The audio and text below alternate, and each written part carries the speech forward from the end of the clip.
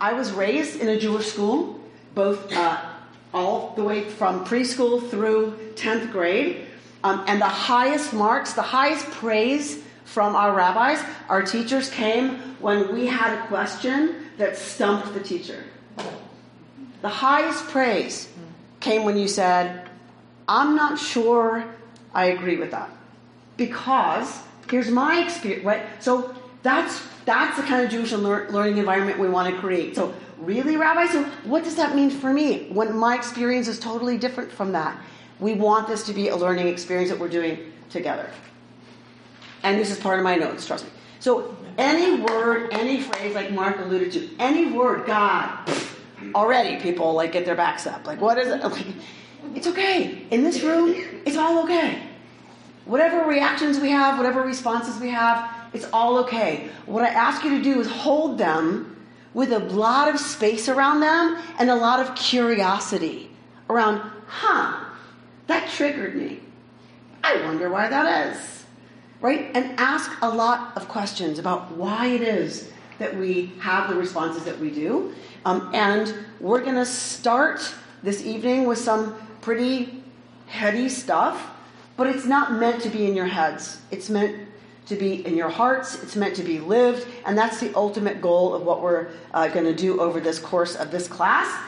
Tonight we're going to be a little bit more in our heads, and it's a little more divorced from daily practice and daily application than the rest of it will be. But I think it's important for us to have a framework to understand at least the vocabulary that we're going to be using, right? Whether we relate to it or not, it doesn't matter because we're going to suspend that, right? We relate to it, we don't, it doesn't matter. Because that's just a judgment, that's just a preference. We're just going to hold it with a lot of curiosity and go, okay, let's see what the rabbis have to say about that. And we can have our feelings about that. Okay. So Mark and I are very excited about this endeavor. We don't want it to just, as I said, be in our heads. So we are going to do a little practice tonight. Don't get nervous. It's okay. It's not going to be too long. It's not going to be scary. We're going to do a little practice tonight because we really do want mindfulness practice to be part of what comes out of this experience for you. If it works in your life, great. If it doesn't, great. That's fine. I've given you a packet. Yeah, the big one. The green one. From, guess who? Art Green. Okay. We, in this experience together, are going to be starting with the language, the vocabulary of Kabbalah. Because it is one of the best collections of terms that have been carried forward, explored, and practiced in depth to give us a real sense of Jewish, authentic, spiritual practice. So when you hear Madonna talking about Kabbalah, no. Are some of the ideas of Kabbalah accessible to everyone? Of course. Because if a spiritual tradition is talking to human truth, then it's true on some level for everyone, right? You cannot take Kabbalah and separate it from the rest of Jewish teaching, the rest of Jewish text, the rest of Jewish living, the rest of Jewish values and ethics, and say, here's a system for spirituality that stands alone that anyone can access. It doesn't, it's just not authentic. I can take a bunch of sage, and sage, I lived in Duluth, Minnesota, in northern Minnesota for 14 years, right? The population there, many Native Americans, they prefer to be called Indians, actually in Minnesota. So among the Indians, they would take sage and smudge and do all these beautiful rituals to cleanse their space. Now, I could take a bunch of sage and I could do that same ritual, and I'm not saying there's anything wrong with it. I think we're missing something to say, if I take sage and smoke my house with it, I have a real understanding of what Indians are doing when they do that. In a way, it's co-opting, right, their tradition. So I'm not suggesting the language of Kabbalah is one that speaks to you or will be the language that works for you. But we need, as a Jewish community, I think, if we're going to do this business of being spiritually intentional about building a conversation, a community of practice, we need a common vocabulary. We need a common language to start with. As Jews, if you're good Jews, you'll argue with it. Because that's what we do. That's fine. So we're going to start with the language of Kabbalah. And I want to demystify...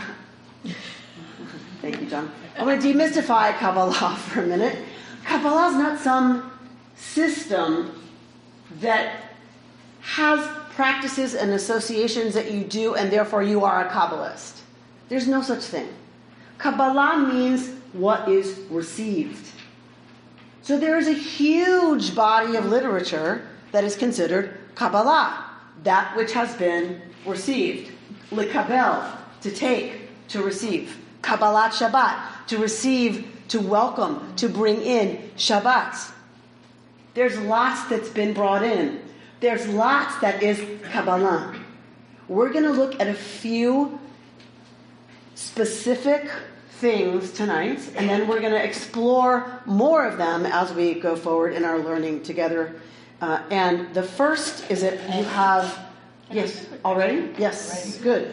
So, I don't know this language or exactly what it is. Obviously, I've heard of it. But what I have heard along the line is that in order to be able to study Kabbalah, you should be very learned before you can even go into the Kabbalah. So the question is, we've been told all our lives as Jews who know anything about Kabbalah that you must be extremely learned before you even begin being exposed to Kabbalah. Why do you think that was what was taught? I have no clue. So, first of all, you had to be male. Right. You had to be 40. You had to have children and a wife. Okay. So, that's pretty clear. Why? Why all those things? And why do you have to know the Mishnah, the Talmud, your Tanakh, all that stuff before that? Because the rabbis were very concerned that people would become Madonna. The rabbis were very concerned that if you start grabbing at, this is going to make me happy, this is going to make me fulfilled, this is going to be a way forward that's not grounded in something, they were really worried, and I think rightly so. Believe me, I don't agree with their criteria, obviously, because I'm not 40. So, I'm 13 years past that, but so they believed if we weren't grounded, right, then it's easy to reach for stuff that has no anchor. And they believed we had to have an anchor, and that's why they put all this stuff about you have to know Mishnah and Talmud and Bible, so that you don't start grabbing at things that are esoteric before you have kind of a conversation about what are basic Jewish values. What are basic Jewish ethics and morals and how we're supposed to live, and practices that are more easily accessible. We live in a day and age where we've done all that in some ways. We all have ethics and morals in those conversations. We all have some understanding of Torah, we are not looking for something out there. We're looking actually, I think, for something that grounds us, right? That brings us back from the out there. And the out there is CNN, Fox News, everything, I don't care, pick one. Like, the out there is dominating now our lives. And I feel like, in a way, now these concepts that were once esoteric and out there are actually the ones that are going to ground us. And that's what I hope we're going to do together, is explore the way these terms, these ideas are going to ground us. So we're going to start tonight in Kabbalah, and I'm going to explain to you why, and I'm going to explain to you where we're going to go. So I would like you to look at something. I would like you to look at your chart in your handout, which looks like a tree with circles on it, yeah?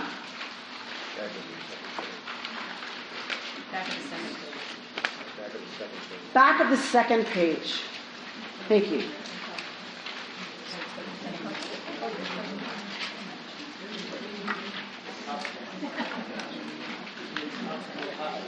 This? Yes. So there should be circles, but they're not. Because They were gray, and they clearly did not print. This is the world of Kabbalah. Exactly. It is a circle, but it's not a circle. It's a circle, but it's invisible. It's a circle, but it has no edges or boundaries. So that's why it's printed like that.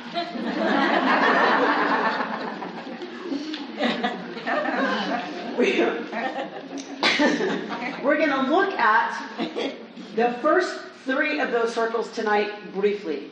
Just briefly, to give you an introduction to how the Kabbalists thought, what their language is, what their vocabulary is, what the concept is. And then the point of this course is that we're really going to focus on the 7 below that, starting next time. We're going to focus on the 7 below that. So we're going to talk briefly tonight about the top 3 circles that are not circles on your chart. So that's Keter, Bina, Keter, Chochma, Bina. Yeah? Keter, Chochma, Bina. That's where we're going to stay tonight. We're going to move this conversation, I promise. This is the only time it's going to stay a little more heady. The rest of the time it's going to be really about how these things apply to our daily lives. How do we become better people? Because we're learning about this stuff. How does this apply to me, Jim Lieberfarb, being a better person in this world? So we're going to turn now to the idea of this whole business of a chart. This whole business is about the emanation of the divine into this world. Let's go to page 39 of Rabbi Art Green. And let's talk about, together, the Ein Sof. Ein Sof. The whole thing begins with Ein Sof. What does Sof mean? Cantor Bienenfeld says the end. End. Sof means end. What does Ein mean? Thank you, Kayla. Ain't. Ain't, because I'm from the South. Ain't end. That's where it all begins for the Kabbalists. For us, I believe it's the same. Because obviously I have some relationship to these terms. Ein Sof. When you really want to talk about divinity, you want to talk about the stuff we can't really talk about, where it begins, what it's all about, what's at the root of it all. If we believe there is something that's at the root of it, and if we're here, we're ready to explore that idea. What is it? Ein Sof. Ain't end. All right, already. You're looking confused over there, Solomon. So you want to tell me? What's the question? What exactly did Ein Sof mean? And I didn't get it. Ein Sof. Ain't no end. What does that mean? Endless. Endless. What else does it mean to you? Ain't no end. What does it mean? Infinity. What else? Eternity. Life goes on. Limitless. Limitless. Everlasting. This is where it all begins. That there isn't a beginning. It begins that there isn't a beginning. Because there's no end. And there's no beginning. There's just all of it. There's just all of it. The way I think of it is, the Big Bang is something I can totally relate to. Like, I think it's awesome. And they tell me that's actually how the universe started. I choose to believe that. Right? So science says we can prove, oh, okay, well, I believe that. Or so anytime someone says, oh, that's what you choose to believe. Yeah, well, I choose to believe there was a Big Bang. What was before the Big Bang? That's the question. No before, just time started with the Big Bang. How do you know? That's the theory. The theory is that time started the Big Bang, but do we know that? There's no space, there was no time. There was no space, there was no time, because those words were irrelevant. Yeah. It's not that time started at the Big Bang. I mean, of course, you're right. I'm not questioning it. But of course time started at the Big Bang, because before that, what does time mean? Before that, what does the word time mean? Because there's no words, there's no concepts, there's no nothing before that. There's nothing before the Big Bang. Nothing. Kabbalah says, capital N, nothing. So then there's nothing after, and there's nothing that we have now. And we're in nothing. Don't go there yet. Ayin. Ayin. Yesh v'ayin. Isness, nothingness. The Kabbalists say God is originally ayin. Nothing. Capital N. Pre-Big Bang. Pre-anything. There's nothing. But we really can't get our heads around nothing, can we? Those of us who live in something. Those of us who live with the concept of time, what does it mean to say there was no time? Because it happened before time. Well, before already defines time. There is no before time if there's no time. There's just time, capital T, hanging in perpetuity, going maybe. Before there's time, what is before time is potential. What's before is potential. Well, it's like we define, it's like if a tree falls and no one's there to hear it, doesn't make a sound. It's the same thing. It's like we are defining whether or not there's a before or an after because that's what we conceive of it. If a tree falls and no one hears it, does it make a sound? John is saying we as human beings go, well, we have to know, is there a before or an after? Because that's how we define things. Exactly. But the Kabbalists and any spiritual tradition worth its salt knows that the divine, the limitless, cannot be defined in creaturely human terms. So we start with a problem. We're going to have a whole course, a whole series on what human beings can't really talk about because it's ineffable and it's beyond human comprehension. Okay, great. Thanks for leaving. Great. The doctor says, like, we're out. Thank you, Rabbi. That's what we're up against. And that's the glory of it, right? We don't have to define it. We get to explore it. We get to figure out, okay, what's our relationship to it? How do we experience it as these limited, human, divinely reflected beings, Michael? I have precisely the same discomfort with the idea that our universe is expanding at 8 miles per second forever. Thank you. Thank you. It's expanding. To forever. where? Forever. And then things are going to be so And apart from each other boundary. that what? There's nothing? What's outside there? What's outside there? Right? I read some of this physics. I'm like, whoa, the universe is expanding and faster than we thought. Right. And things are moving far away from each other, faster than we thought. To where? Like to where? Like these are the places I bump up against. Oh yeah, we have no idea. What does the Torah say? Sorry?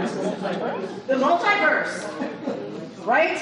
You start going to like, what if something actually kind of splits off? And I'm a science fiction fan, so I go there a lot.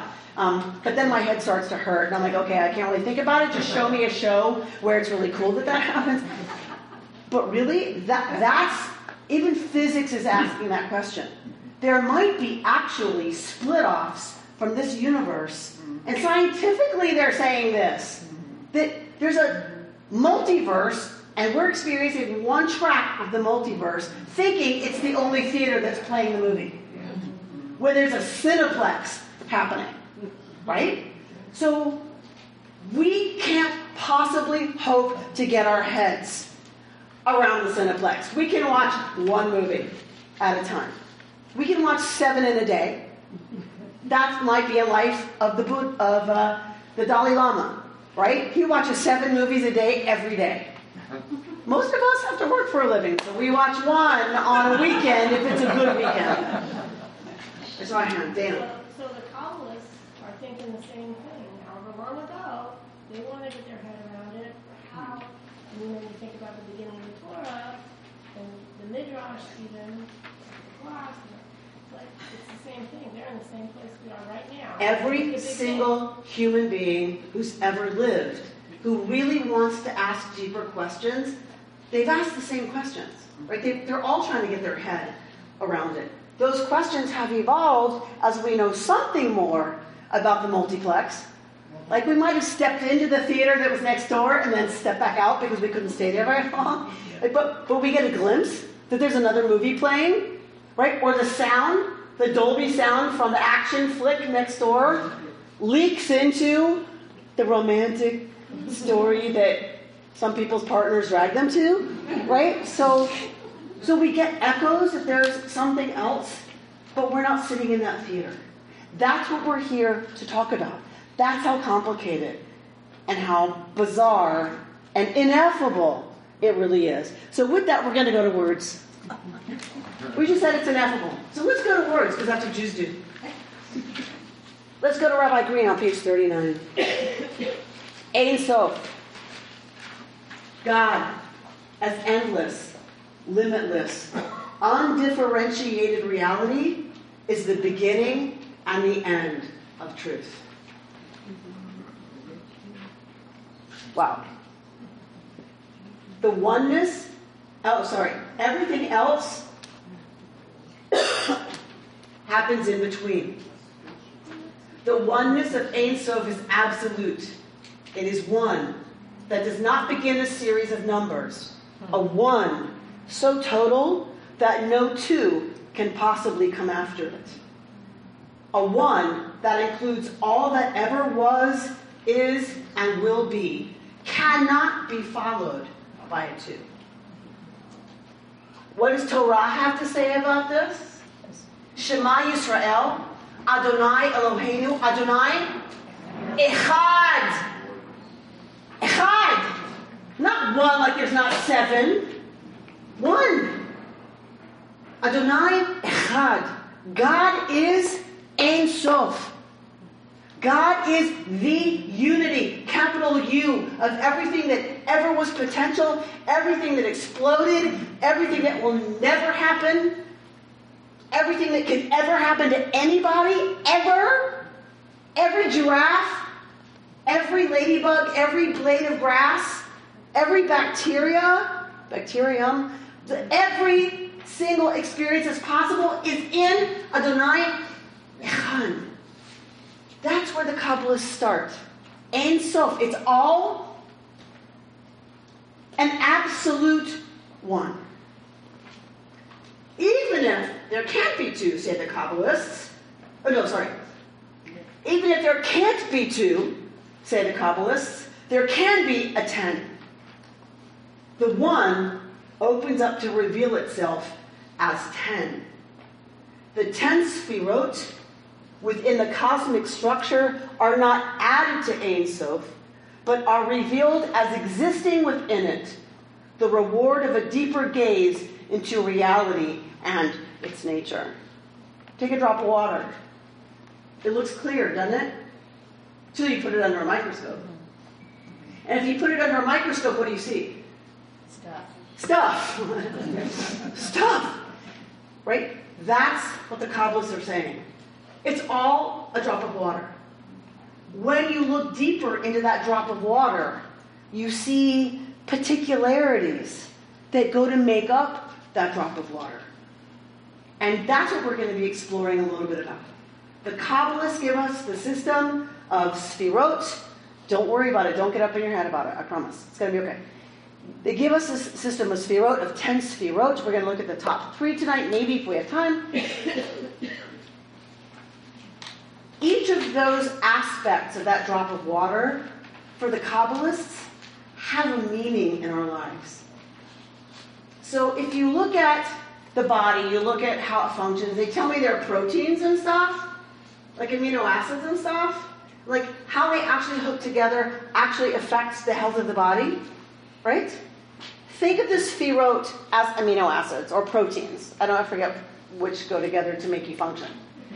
Amino acids make up proteins. Amino acids make up proteins. And don't proteins do stuff together to make? They certainly do. They certainly do. Okay. This is going to be so good that you're sitting in the front row. You have to sit in the front row every time, doctor. The Kabbalists give us the sphirot. Let's say they're amino acids. Those amino acids react together to create proteins. Right? They don't see the sphirot as separate. They're in relationship to each other. And how they come together or don't, they either form proteins or don't, that help us function in a healthful way or not. So this is not esoteric, out there stuff. This is actually how we function and work as human beings, just not on the physical level. But I gotta tell you, most of that stuff is mysticism to me. Piece of cake. Right? Because I don't understand that. So I don't understand the chemistry. Do you?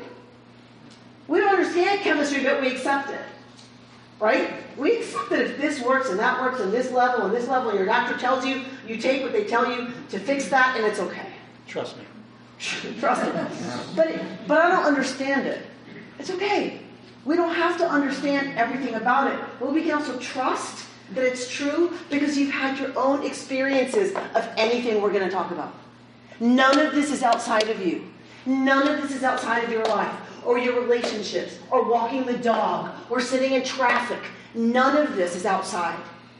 It is inside every one of us, inside of every human life, inside of every human being, and every experience. All right.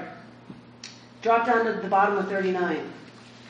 The contemporary Jewish mystic has to be somewhat more modest in the claims for the truth of the spherotic model. To say that I know how God emerges from the depths of mystery and sets out to create the world is far more than I would dare to assert in an objective way. The important thing for today's seeker is to begin from experience and not from metaphysics. Drop down to the middle of that paragraph. The sphirot are stages of spiritual ascent, going up the ladder of abstraction until one is fully lost or absorbed in the mystery of oneness. They are also rungs of descent, the return to this lower world of daily reality. Kabbalah claims that this path, one we can come to know through contemplative practice, and whose truth is validated by inner experience, is the cosmic path, and that our experience is only a recapitulation of God's own way into the world. This is not something outside of us. This is not something separate from us. This is how God manifests God's self in the world. And because each of us is an olam me'at, a mikdash me'at, a mini version, a mini reflection of the divine, it can't be other. If the divine manifests this way in the world, then it must be that it is with us the same. The sphirot may also be seen on an outer, inner axis rather than a vertical one, a model that will work better for some in our day. We make the journey inward toward oneness to a deeper level of being and return from it through the same 10 stages to the external or outer reality of daily living. So too does God emerge out of the inner hidden depths to manifest in the unique surface form of every and each creature. Yeah? No? What do you think? Well, I have a question. I mean, why can't Madonna be accessible to this? Did you see the creature and we're all creatures? She totally can. But you said not Madonna. She totally can glean what she does Right. from this universal teaching. 100%.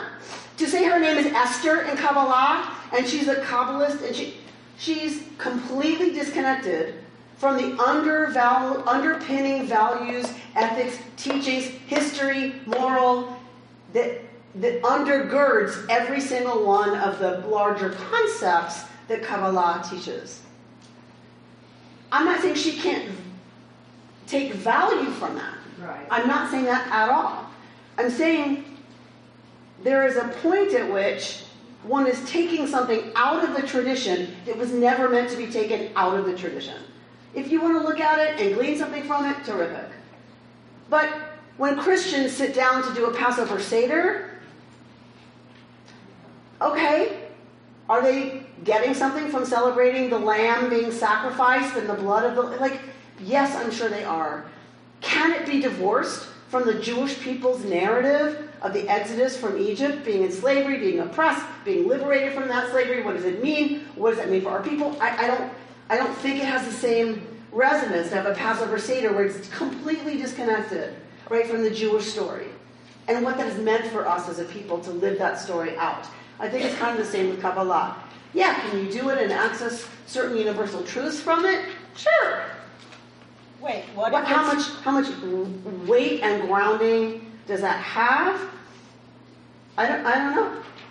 And it really doesn't matter. I guess what I'm saying is this is not like out there esoteric stuff that is just up for grabs. It comes with responsibilities. It comes with underpinnings. It comes with a history of sacrifice of people's lives for what this means and what it means to live this. And it's got a peoplehood to it that I think sometimes kind of gets ignored, and maybe that's just my sensitivity as a rabbi, and as a professional Jew, right? You know, that sometimes I feel like some of this is co-opted,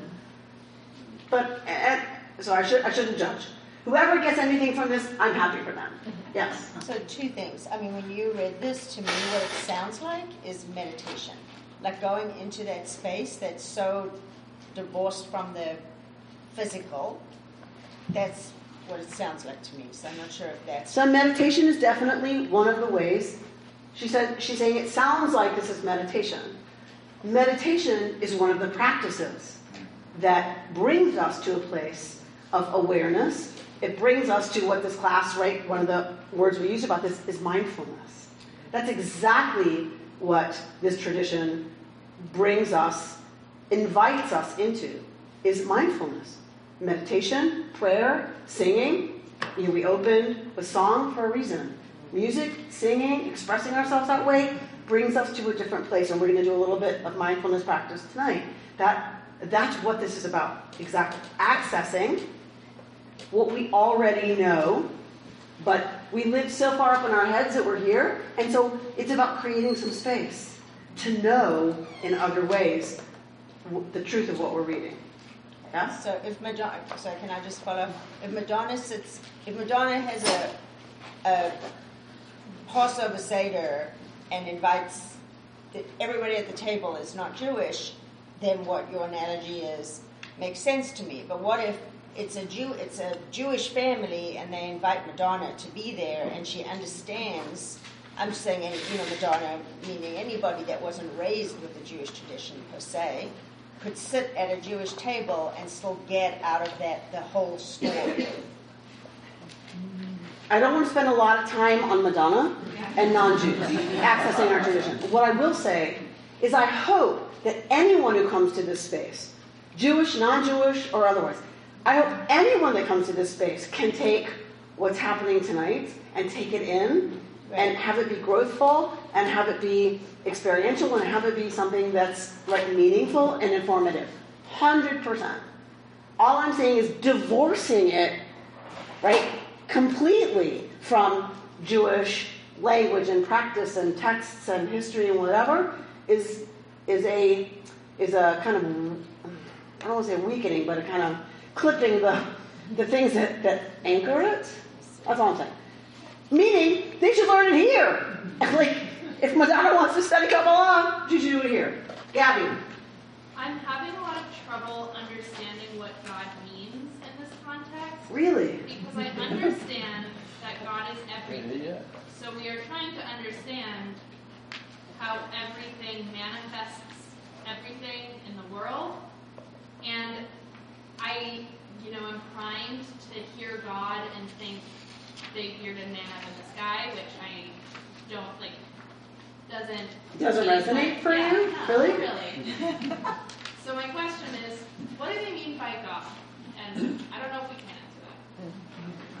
Well, if I can't answer that, I don't know where you're supposed to go. She says, well, what do we mean by God? And can you answer that? So no, I can't answer that. Because there's no answer in words, is what the Kabbalists tell us. There's no answer in words that's going to satisfy, because there's no words that can actually explain what's unexplainable. Isn't that a great rabbinic answer? That's what I love about our tradition. Our tradition says you don't define God. Maimonides said anything you can actually say in the positive about God is heresy. You can only say what God is not. God is not limited. God is not... There's, what can we actually say about the ineffable? Not much. That's why the name of God in Hebrew, and y'all who study Torah with me know, what's the name of God? YHVH is the closest we can get in English. You can't say it. Not just you're not allowed to say it. You actually, Yud, Hey, Vav, Hey, can't say it. I think our tradition is brilliant in saying, here's the name of God, people. Say it together.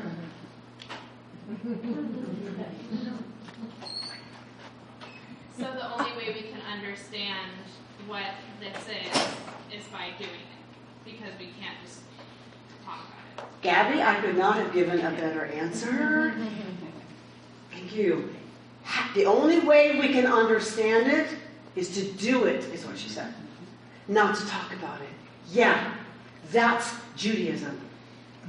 That's Judaism. The only way you can know anything about this is to do it. How do you do it? That's what you're going to find out. Dana? The thing that helps me is that it is Jewish and it is always connecting with the history and the Torah, because the Kabbalists that were in the Warsaw Ghetto were connecting to that inner, in a different way than I am if I'm at a hospital sitting next to a relative who has cancer. The times what you really go inside, or you'll show us in other times of anger. So for me, the question about the Jewishness and Kabbalah is that it still connects to all of. They're sitting next to me at my Seder table. That's not too religious, but I know they're there, and I don't think that they're sitting next to Madonna. So Dana, you're lifting up the value that this all connects back to the generations of Jewish thought, Jewish texts, Jewish exploration, and Jewish people, Jewish human beings. But it can mean something today in a different way. That it changes all the time. It means something different in every generation, but Lador Bador is all about, but I'm connected to the generations before me, even as I see it differently today. Lori? I like the line here, like what Gabby said, is you come to know it by going through this path, and the experience is what validates it. You come to know it through going through this path, and your experience is what validates your understanding. Right. And I think I always remember hearing that a group of great spiritual people from all different faith traditions got together, and they all tried to describe their experience of God, and they described it in amazingly similar terms. So they had taken these different paths, but what they reached was this experience that was quite similar. So the experience was similar, even if the language, or let's even go to dogma, or whatever, was different. That when we really boil down people's experience of connection to divinity, it's remarkably similar. Jim? God simply is it's not about intellectualizing, because it's just, you can't, it's simply put, it's to be experienced. How I experience God may be different from this woman, or from you, and yet we are in God right now, right here, right now. That's what it's about, right here, right now. Right here, right now. So why are we talking? If we're just doing God right here, right now, why are we talking? Right? Because there's a part of us, I think, that's hungry for language to explore the many flavors of experiencing God, and the ways that we as human beings can lean into what the Hasidim will call midot, that come out of the Sefirot.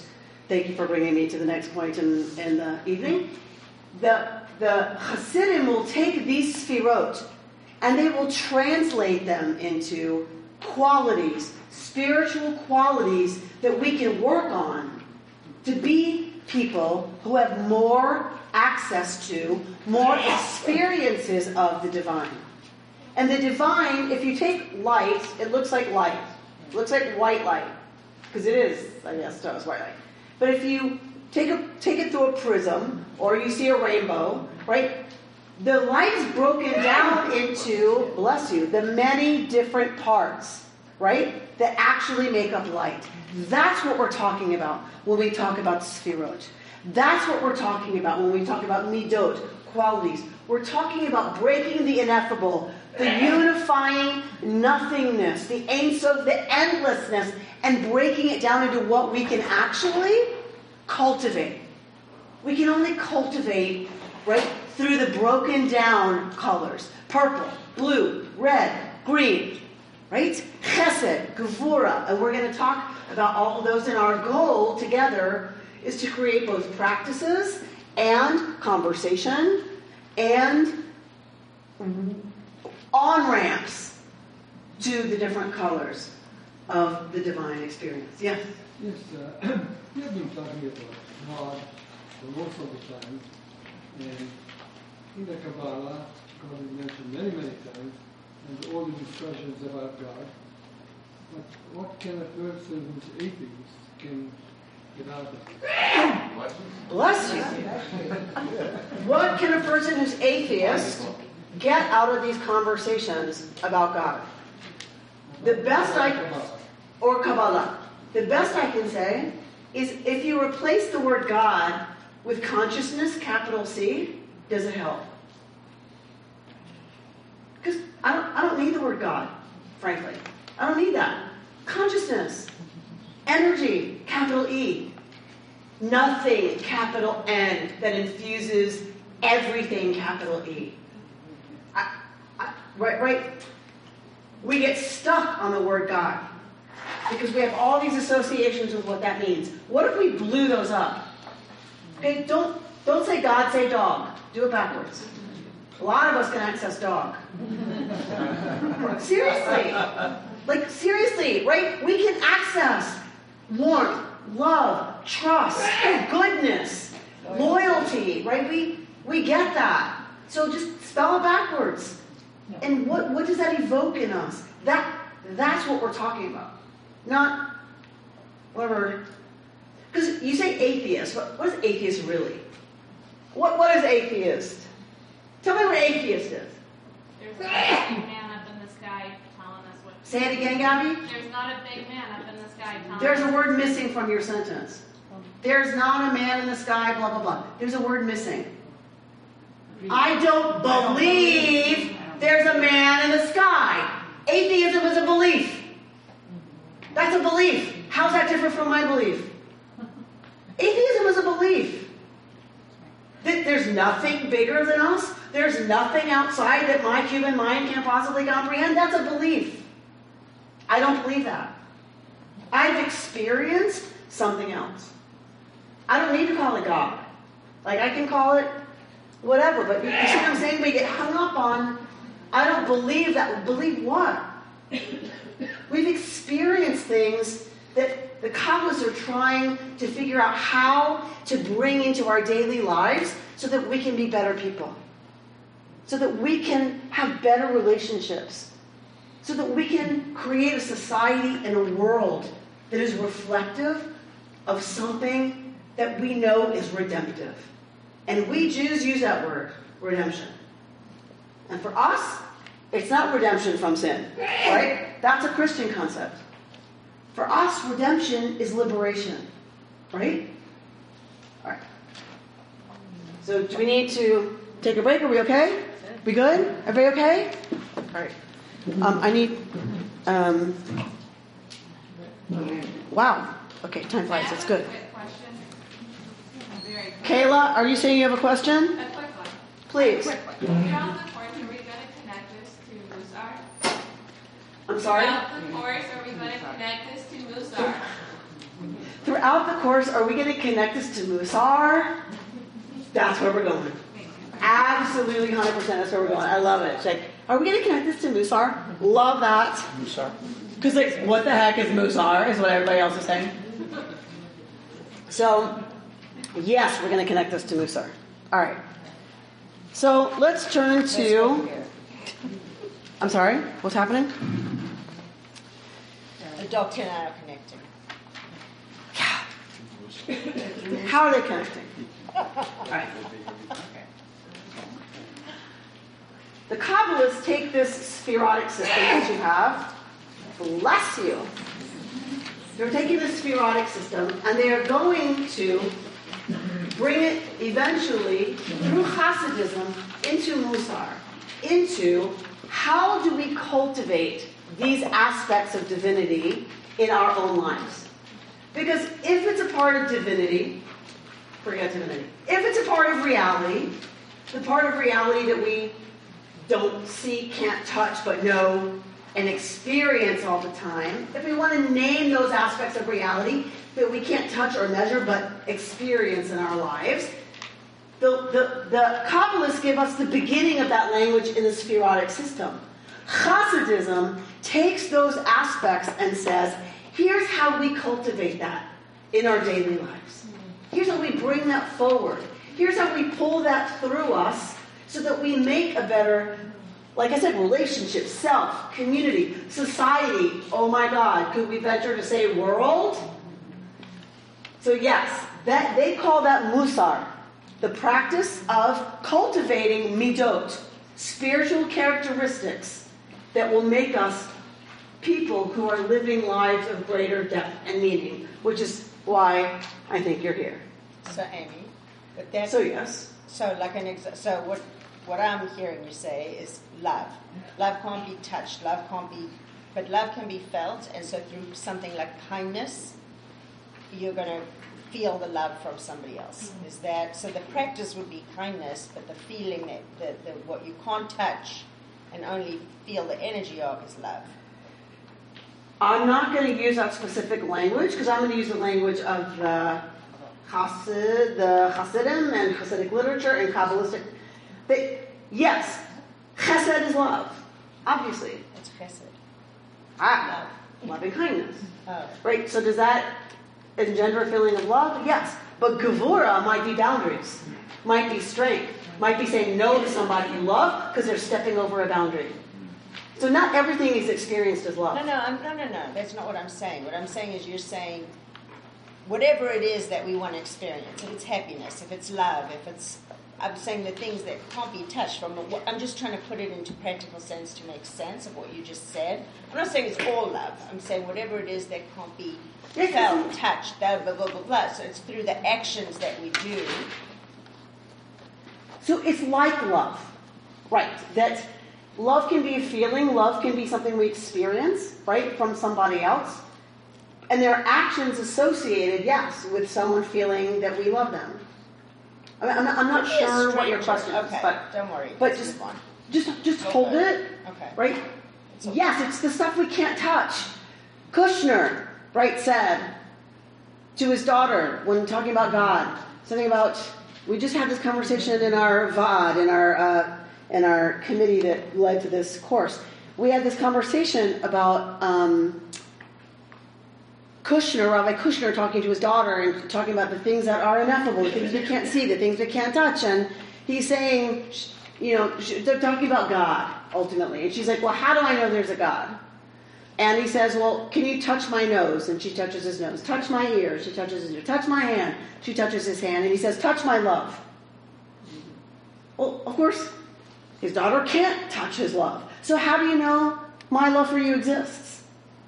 If you can't touch it, and you can't feel it, and you can't measure it, and you can't prove it, how do you know I love you? Because I experience it. I experience it, and you can't touch that, or measure that, or believe that. You experience it. You don't believe someone loves you. Well, actually, some people do, and then they're not loved, and that's a whole nother messed up, horrible set, right, of things that happen to people. But usually, we experience love. We don't believe someone loves us.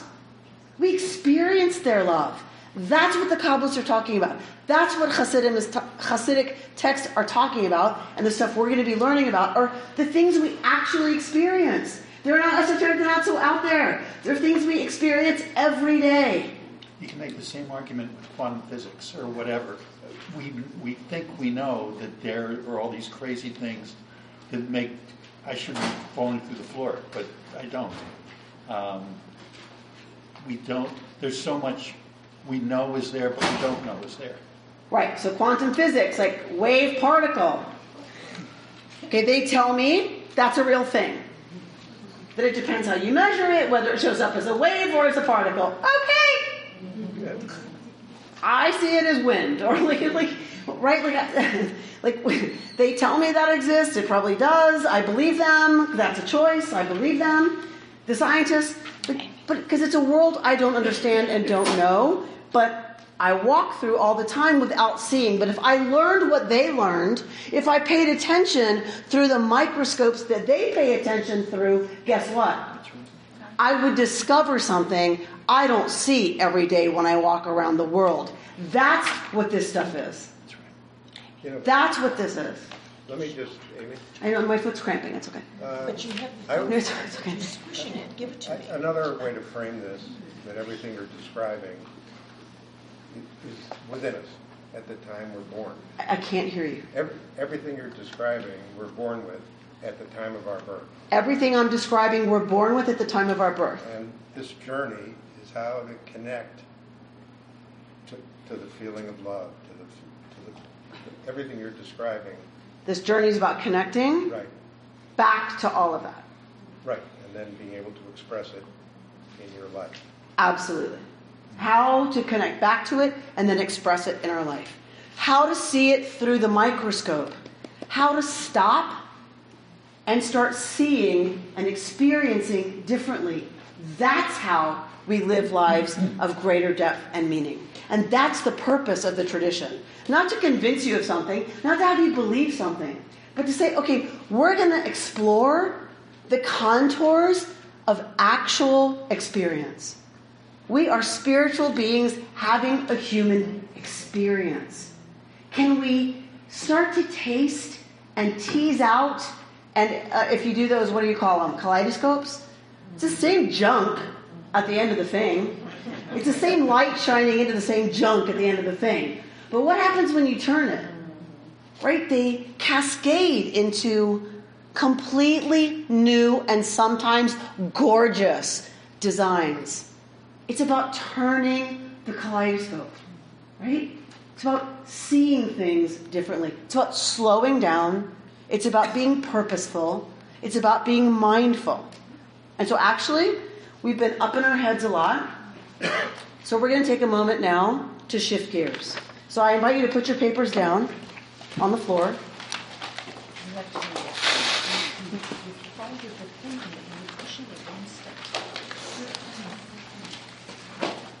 And I'm going to invite you, you don't have to do anything. This is not about have to. I invite you to explore what it means to uncross limbs that are crossed. Because we tend to cross because it's habit, and we tend to cross because it's comfortable, and it's a little protective. So I'm going to invite us to uncross, if you want to. Put our feet on the floor. Either sit against the back of the chair so your spine is supported, or move to the front of the chair where you can sit where your spine actually goes where it's naturally supposed to go, but we don't do that in the West, so that's actually challenging for us. And I'm going to ask you to just bring your attention to your breath. The breath enters and leaves the body all on its own. We don't do anything. This is one of the gorgeous things the rabbis tell us about being human and being alive, is that the universe breathes us. The word for soul in Hebrew is neshama. The word for breath in Hebrew is neshima. They are related. The rabbis say the universe breathes us. God breathes the soul into us every single moment we are alive. And the soul returns. The moment we're not alive, the soul returns to source, capital S. So we take a moment to be aware that right now, the universe, consciousness, the divine, is breathing us into existence. So we take a moment to just notice that we don't effort at all to breathe unless we're sick or have asthma or have other really debilitating conditions which make people struggle. So we take a moment to be grateful that the breath comes in and out right now as it's supposed to.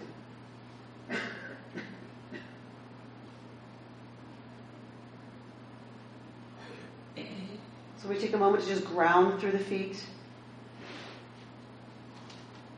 We are here in this place that is safe, in a community of love and support and commitment to exploring depth.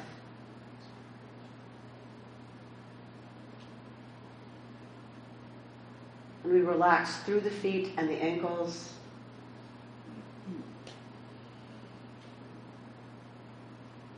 We relax the shins and the calves, the entire lower leg. We notice the knees, thankful for what they do all day.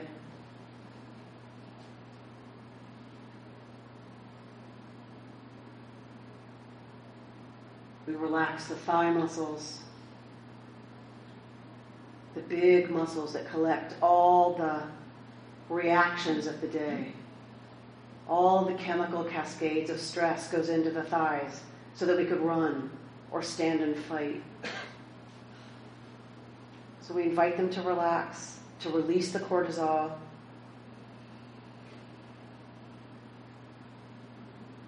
Hamstrings, the IT bands.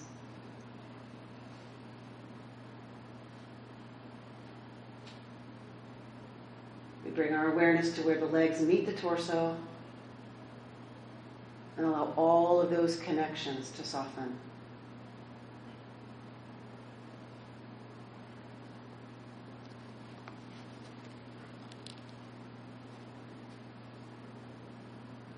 Feeling our sit bones in the chair, we're aware of our weight in the world. In Hebrew, kaved, heavy, is the root of kavod, the divine presence. Respect. Honor. We honor our own presence in this world. The image that each of us is of the divine that will never happen this way ever again.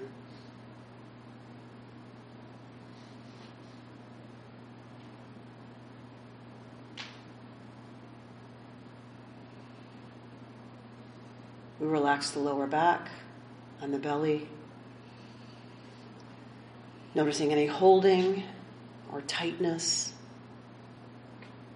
And we're invited to breathe into those places of holding.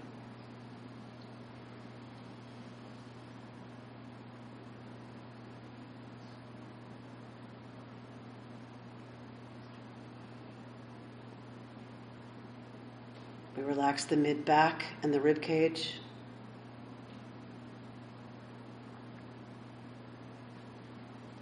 Bathing the organs in oxygenated blood. Telling all of our automatic systems that it's okay to heal now, repair now, because there's no need for them to do anything else.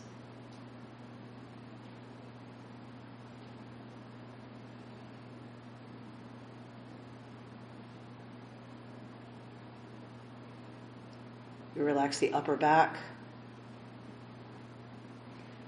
as we open the chest.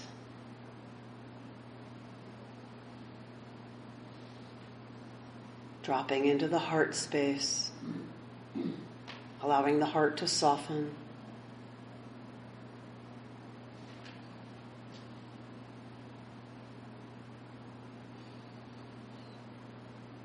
noticing any emotions that come up, allowing them to be there.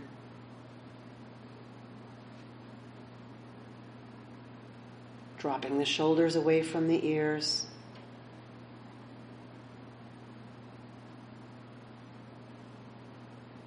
Allowing the upper arms to be heavy and relaxed. Relaxing through the elbows and forearms. Through the wrists and hands.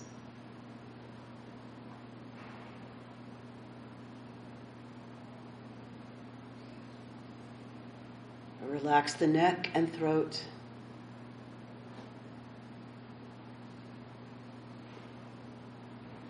Releasing the jaw.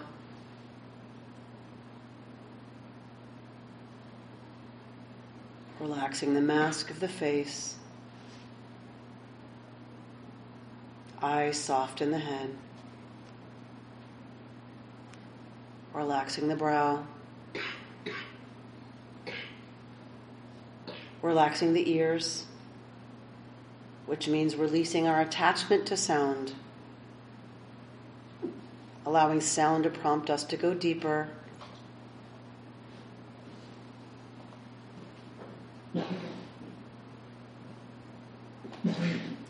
We bring our awareness to the crown of the head.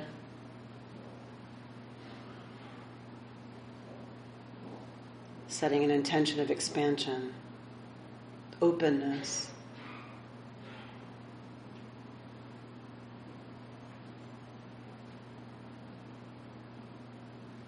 We'll take a moment to sit relaxed and alert.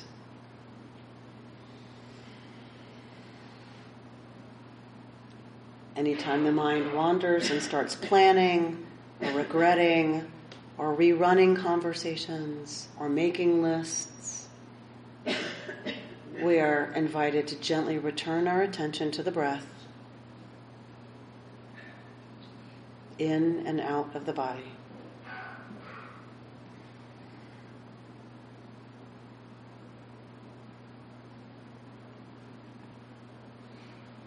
And when you're ready, at the count of 1, you can open your eyes.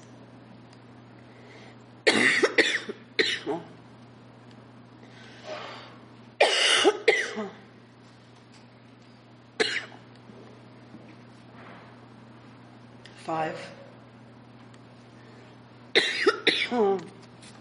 4, 3, 2, and 1.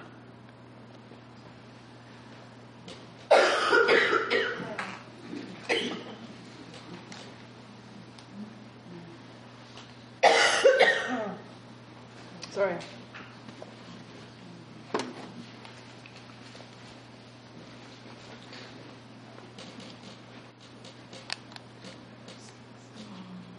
Sharon. Anyone? I loved it. What was that like? It was presence. You don't have to like it. I felt really good. You felt really good? Yes. It was presence. Why? It just calmed me down and got me out of my mind and just helped me focus on my breathing and my body. And what does that do? I just felt more present with myself. You felt more present. I just like hearing your voice. Calms our mind, gets us out of, right? Thinking, brings us into the body, right? Often, our bodies are transportation for our brains, right? The way we live. Really, our bodies are just there to get our brains around. So we can think and talk and analyze and do more and plan more and critique more and demand more and want more. When we come into the body, what we find is like, oh, right, there's another level of my existence that I am divorced from a lot of the time. That's my hand. Linda? I just think anything where I can sit quietly and be present here is good, because I don't sit still very often. Anytime you can be still and be present is a good thing, because we're not still very often. Ain't that the truth? Margot? It takes a lot for me to relax, and I felt very relaxed, so much so that I think my mouth opened a little bit, and then the thought went through my head, I wonder what I look like with my mouth. Oh my God, that was such a beautiful example. That's so gorgeous. Margot said I was relaxed, and I was so relaxed that my mouth opened a little bit. And then I thought, oh my God, what do I look like to other people with my mouth open? This is how we live so much of our lives. Oh my gosh, I'm feeling so fill in the blank. And where do we go immediately? What's that going to look like to other people? How are other people going to experience that? How are they going to judge me in what I am right now? Yes. I think it was a really grounding experience because it allowed me to really breathe throughout all of my body, like feel it in my feet, up to my legs. It's just like a nice process to just kind of make sense of always like being up here and wanting to like, but it was like time to silence the distractions and really be present and grounded. To breathe through your whole body is what I heard you say, and relax every part. So, oh, right, I have legs. Right, when I actually breathe into my legs, they're able to actually relax and to stop all the chatter. Right? Anybody have like a difficult reaction to that experience? Gabby? I just am so verbal. Everything in my world I perceive verbally and I process verbally. I don't think I've ever been able to successfully unverbalize my experience. You don't think you've ever been able to successfully unverbalize your experience? I process everything with words. So even while we're sitting in a meditation practice, your brain is putting words to that? Words, and I'm saying those words to myself, and I'm like, all right, relax your legs. Oh wait, I can't really feel those muscles. What's going on? Like it's all still in my head. Right. So this is, for some of us, a really familiar experience. When I started the Institute for Jewish Spirituality, 2-year program for rabbis that Mark is now doing the lay component of, we started sitting in meditation. I'm like, okay, this is ridiculous. Like, I can't do this. I'm a terrible meditator. Because she says, relax your feet. I'm like, feet? I love feet. Why do I love feet? Some people hate feet. Some people have really ugly feet. Why do I, relax your ankles. I sprained my ankle once. God, that was horrible. Why do I sprain my ankle all the time? Well, because they're skinny and they weak. So every word was a trigger for me, right, to go into a whole nother story. What I learned, because I thought, okay, well, I'm a terrible meditator, obviously, right? Because she says anything and I start thinking, and I'm not supposed to think. What I so valued about talking to my meditation teacher, Rabbi Sheila Pelt-Weinberg, who is brilliant at helping people like me through the obstacles that I had to that, is that she said, so can you hold those moments as moments that give you the opportunity to bring the mind back to the breath? What if you just saw them as, oh, that's an opportunity for me to bring the mind back to the breath, to the instruction. I was like, wait, you mean I don't have to judge it? Right? I don't have to evaluate my meditation. I can just see it as an invitation to return my attention to the breath. What? Right? Mind blowing. And it wasn't right away, because, we're like that way. It wasn't right away. She told me mindfulness practice, meditation practice, is actually a teshuvah practice. It's not about calming the mind. It's not about not thinking. It's not about quieting the mind. It's about teshuvah. Every time my mind wanders, I sprained my ankle once, it's an opportunity to return the attention to the breath. And then it's those opportunities and those reachings back from thinking that actually is the practice, not the quiet mind. That changed my entire perspective on the whole business. Because if it's a teshuva practice, I got a lot, right, to do teshuva for, right? Like, that gives me a lot to work with rather than I was missing the point or not achieving the goal, which some of us kind of get a little caught in sometimes. Just saying. Not just saying. I saw another hand. Anne? For me, it's mostly learning not to judge yourself. It's what? Not to judge yourself? And to say, oh, that's a thought. Okay. And not judging it, just acknowledging it, Right. labeling it, and letting it be, and then So that's the practice. And this is why it's not esoteric or out there. Because the practice is, I'm thinking, I'm planning, I'm telling a story. The practice is, I'm so sorry, I'm not going to judge that.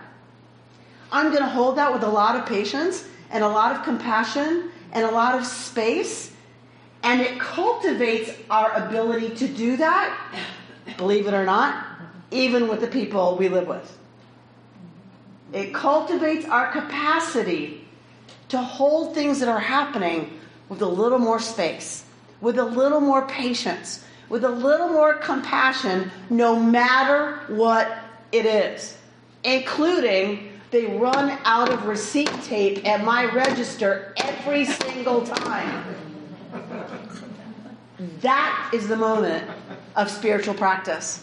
That's the moment to the rabbis that matters. Not the big, lofty spiritual experiences. It's the moment we encounter someone who's barking at us and you're like, whoa, whoa, right? That's the moment that this practice of mindfulness, conversations about how to bring midot, spiritual characteristics forward in our lives, these practices help us actually develop the muscles that help us refrain. Like, what do muscles do? If you do a push-up, what is a push-up actually doing? It's helping you refrain from hitting the floor. Right? It's resistance. It's resistance training. Resistance to our reactivity. It increases our muscles, our spiritual, emotional, psychological ability to not react for just 10 more seconds. Donna? The same thing I'm thinking about, like when I have a lot of judgment coming up or a lot of critique or worry, what I've learned is if I allow it to be there, i.e. not judge it, it's like not picking up a weight. So if I don't pick up the weight, I'm not going to build the muscle, right? If I keep judging it and I judge the judgment and I judge the thoughts, I'm making it stronger. So the practice is not to stop it from happening, but changing my relationship to it. Right. So not to stop the judging, not to stop the reacting, not to stop whatever our story is, but to say, I choose a different relationship to that. Right. I choose a different relationship to that narrative. I'm not going to judge me for having it. I'm not going to judge them for triggering it. I'm going to take 1 second to hold it, right, a little differently. Jim? I've been doing meditation it's a regular practice. I'm not saying I do it every day, but it's consistent. And so what it used to be is either I totally passed out or I had an active mind. But through the process of doing it and just breathing and quiet, it quiets the mind, everything that you say. But it allows me also, is that, one, I can't control my thoughts. I can guide, meditation has guided that. But I become what I call the neutral observer. You know, it's when I'm in the obsession or obsessive thinking, you know, it's like I'm running this tape that keeps going, but meditation has allowed me to become conscious. Oh, that's what I'm doing. That is mindfulness. That's what we mean by mindfulness. It allows me, I heard you say, to be conscious. It's not that it stops. It's that it allows me to be conscious of it. It allows me to be mindful that the elephant wants to go this way, right? And mindfulness practice is about developing the strength in our legs to guide the elephant where we want it to go. Right? So it's about saying it's going to charge wherever it wants to go if we just say, okay, we're not going to do anything about it. Mindfulness practice is about saying, I want to learn how to help steer the elephant. I can start down that road if this always happens to me. Why do I always get stuck at the line where the receipt, blah, blah, blah, blah. Amy, you can go down that road if you'd like. How productive is that right now? How likely are you to come out of the grocery store feeling better? Right? Mindfulness practice allows us to actually make that choice. I don't have to go down that road.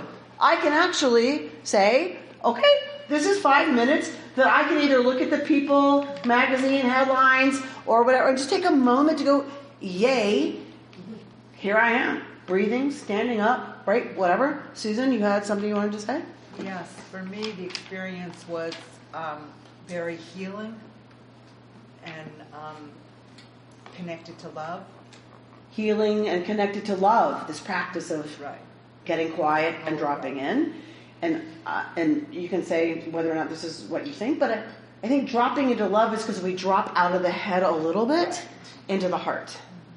And when I'm directed to drop into the heart space, part of me goes, oh, wait, really? But if I drop into the heart space, right, I tend to drop into a feeling state and often an awareness of love. Also fear, also sadness. I cried a lot during my meditation retreats. I cried a lot. And if I were to go on a 3-day silent retreat right now, I know that I would cry for 48 hours of that 3-day retreat. Why? Why? Why would I cry, do you think? The sadness will all come up. Because you hold so much sadness. Sadness comes up. I hold so much sadness. Am I alone in this room? Well, you repress it. No. Maybe you connect with your God, your source. I get it. And maybe I connect with my God and my source, and that is a really moving experience. When we get tender, right, we often cry. Like my daughter, I walked into her room last night. Don't tell her I said this. I walked into her room last night, and she was crying. And I was like, uh-oh. Like, I try not to make a big deal. Like, she's 15. She's a 15-year-old young person. She's crying. Okay, it's not, like, whatever. But I'm like, that's not how she usually is. So I'm like, what's happening? Is something happening? And she said, I was just reading this book of poetry. And then I wrote this poem. And she said, it was so sad. This poem was so sad. And I didn't want to go into it then, like, because obviously I just wanted to be with her and be with her experience and not ask a lot of questions or judge it or make it about me. But I wondered, how much is it that the poetry was sad, and how much was it that the poetry touched her? Like, I'm not so sure it was. I mean, I'll ask her at some point, but I'm not so sure it was sad poetry, right? I think when we get in touch with the softer parts of ourselves, where we really allow ourselves to be vulnerable and be touched, we cry, right? We cry at weddings. We cry at baby namings. Certainly at circumcision, but like we cry, we are touched, and we drop into the heart space, and we feel, and we don't allow ourselves to go there very often in our daily lives, right? Till we're on retreat. Renee? Yeah, I think one of the interesting things about meditation that I've experienced is that you start off with just the normal everyday stuff when it starts bubbling up, like my to-do list is what I need to do before I go to bed tonight, when I get up in the morning, and then you start getting into deeper stuff. So I can see how if you're meditating for that many hours, which I've never done, you might get to a deeper level. So that when we start in meditation, everything's going, and then we start to settle down, and we drop down. So you can imagine, like Renee saying, like over 2 days of that, you can imagine how much deeper you go. Those are the people who are writing the text we're about to study. I want you to remember that. The people who wrote these texts that we're going to study went to that place all the time. And they went to ecstatic practice, singing, becoming so joyful, dancing together that they cried. Right? Like they went to those places that we don't go because we're just on this superhighway. Right? And this practice is about, and these texts and these explorations, these conversations are about how do we drop down into the next level, right, of awareness, of mindfulness, of capacity to hold what's happening and name it in ways that are really exciting to share with each other, right? That's where we're going to go. Speak to me, my lovely, wonderful friend. I was just going to say that I think that sometimes people suppress feelings for so long that when you get deep into meditation, you finally start to let them go, and that brings up a lot of emotion. So you're saying that people suppress emotion so much that when we get quiet and we start to actually go there, that we start to access stuff that's what? It's hard. It's hard. Right? It's hard. And painful. And sometimes scary. Right? Because we're not taught a lot how to hold pain. Right? How to hold fear. How to hold whatever's coming up. And so it's scary for us. Right? And so we resist going there a lot. Michael? I may watch Sports Center of those shows more than most people in this room. They frequently have Make-A-Wish or children suffering from cancer, or one of the most amazing stories was a young fellow who lost an eye to cancer, went to USC, lost his second eye to cancer, was a member of the football team, and he was a long snapper, and the SC coach got the other team to allow him to make a snap on a point after and not rush him, because he was blind on the football field. Only blind person ever to play in a collegiate football game, one play. I'm in tears. My mother didn't teach me this, but I learned it. I caught it from her. And it's not fear, it's a release. Lori comes in and sees me in tears and says, all right, what did you just see? Did your team lose? I'm happy to go there. It's just a release and a it's life, and I cry. It is so good to hear, particularly in our culture, a white, successful man say, I can cry. Not only I can cry, but it's a release, right? It's a good thing, and I feel completely comfortable doing that, because that's not something I feel comfortable with all the time, crying. And I'm like in the business of crying, right? And so it's a huge thing for us to access our own capability of holding our own experience, however scary and hard and big it is. It is a huge thing to be together, to build our capacity to hold our own experience in its raw, amazing, awesome, scary wonderfulness. How much of our difficulty in doing this is our Western background? How much of our difficulty in doing this is our Western background? I'll tell you another joke. If you Most of it, right? Yeah, tell me another joke, right? I just want to say that somebody brought up the word difficulty, which I don't, everybody who's talking so far has been successful and relaxing and whatever. So I've been a practice for like 2 years now. You've been practicing meditation for 2 years? 2 years, but just once a week at my office. Once a week at your office? And for the longest time, I kept asking the coach, like, how do I know when I'm meditating? And so she kept asking the coach, how do I know when I'm actually meditating? How do I know when I'm meditating? And she just kept telling me all the time, it's not a moment. Like you're meditating. Like you're and the coach says, it's not a moment that you've achieved, right? Because what are we really asking? When have I achieved meditation? Right. That's what I want to. When do I get the star? When do I get the check in the big box? When do I get the A on my paper? Right. And when have I successfully meditated? Exactly. How will I know? Yeah, apparently from the first day you walked in the room, you're doing it. You're being mindful, and it took me a long time. That's the magic of this practice, is that you finally come after practicing to realize that there isn't a moment that you like check off, oh, I successfully meditated. Because that's all judging mind. Judging. I'm a bad meditator. Today I was a good meditator. I lasted this long without a thought today. That's all judging. The whole practice is about just noticing with a lot of space and a lot of compassion and a lot of self-love and a lot of kindness.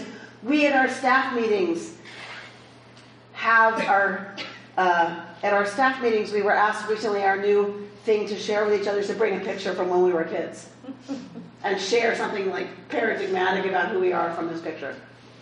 And so I brought this picture of me as a, 5 or 6 year old, one of those, professional shots where I'm like this, and looking up, and like the light is shining angelically down on my, I must say, very cute 5-year-old face. And I hold that picture in my mind, and I told this to my staff. I said, because what I realize when I look at that picture is, I love her. Who wouldn't love her? Who wouldn't love a picture of any one of you at 5 years old? But we get so caught, right, in judging that 5-year-old and who they become that it's crazy town. So one of the things I invite you to do whenever we kind of get that judgy self thing going on is to just take a snapshot in your head and bring it forward of you at 3, at 5, at 7, at 6.5, right? And just hold that, because that's who we still are. People deserving of love and compassion and patience and kindness and gentleness and respect and encouragement. All of this is to bring us into alignment with that practice for ourselves. Because when we can do that, guess what?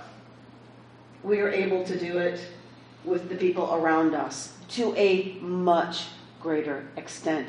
And that's the point. That's how we live lives of greater depth and meaning, is to cultivate the capacity within ourselves for self-love and patience and support and encouragement, to see the divine in ourselves so that we can do that with everybody around us. I hope that our time together will bring you closer to a sense of that. I get it from you, being with you. I get it in practicing with you. We're going to practice together. We're going to talk together. We're going to sing together. We're going to lean in hard to this business. And hopefully, we're going to create a core of folks here at KI who this is what we're about. This conversation.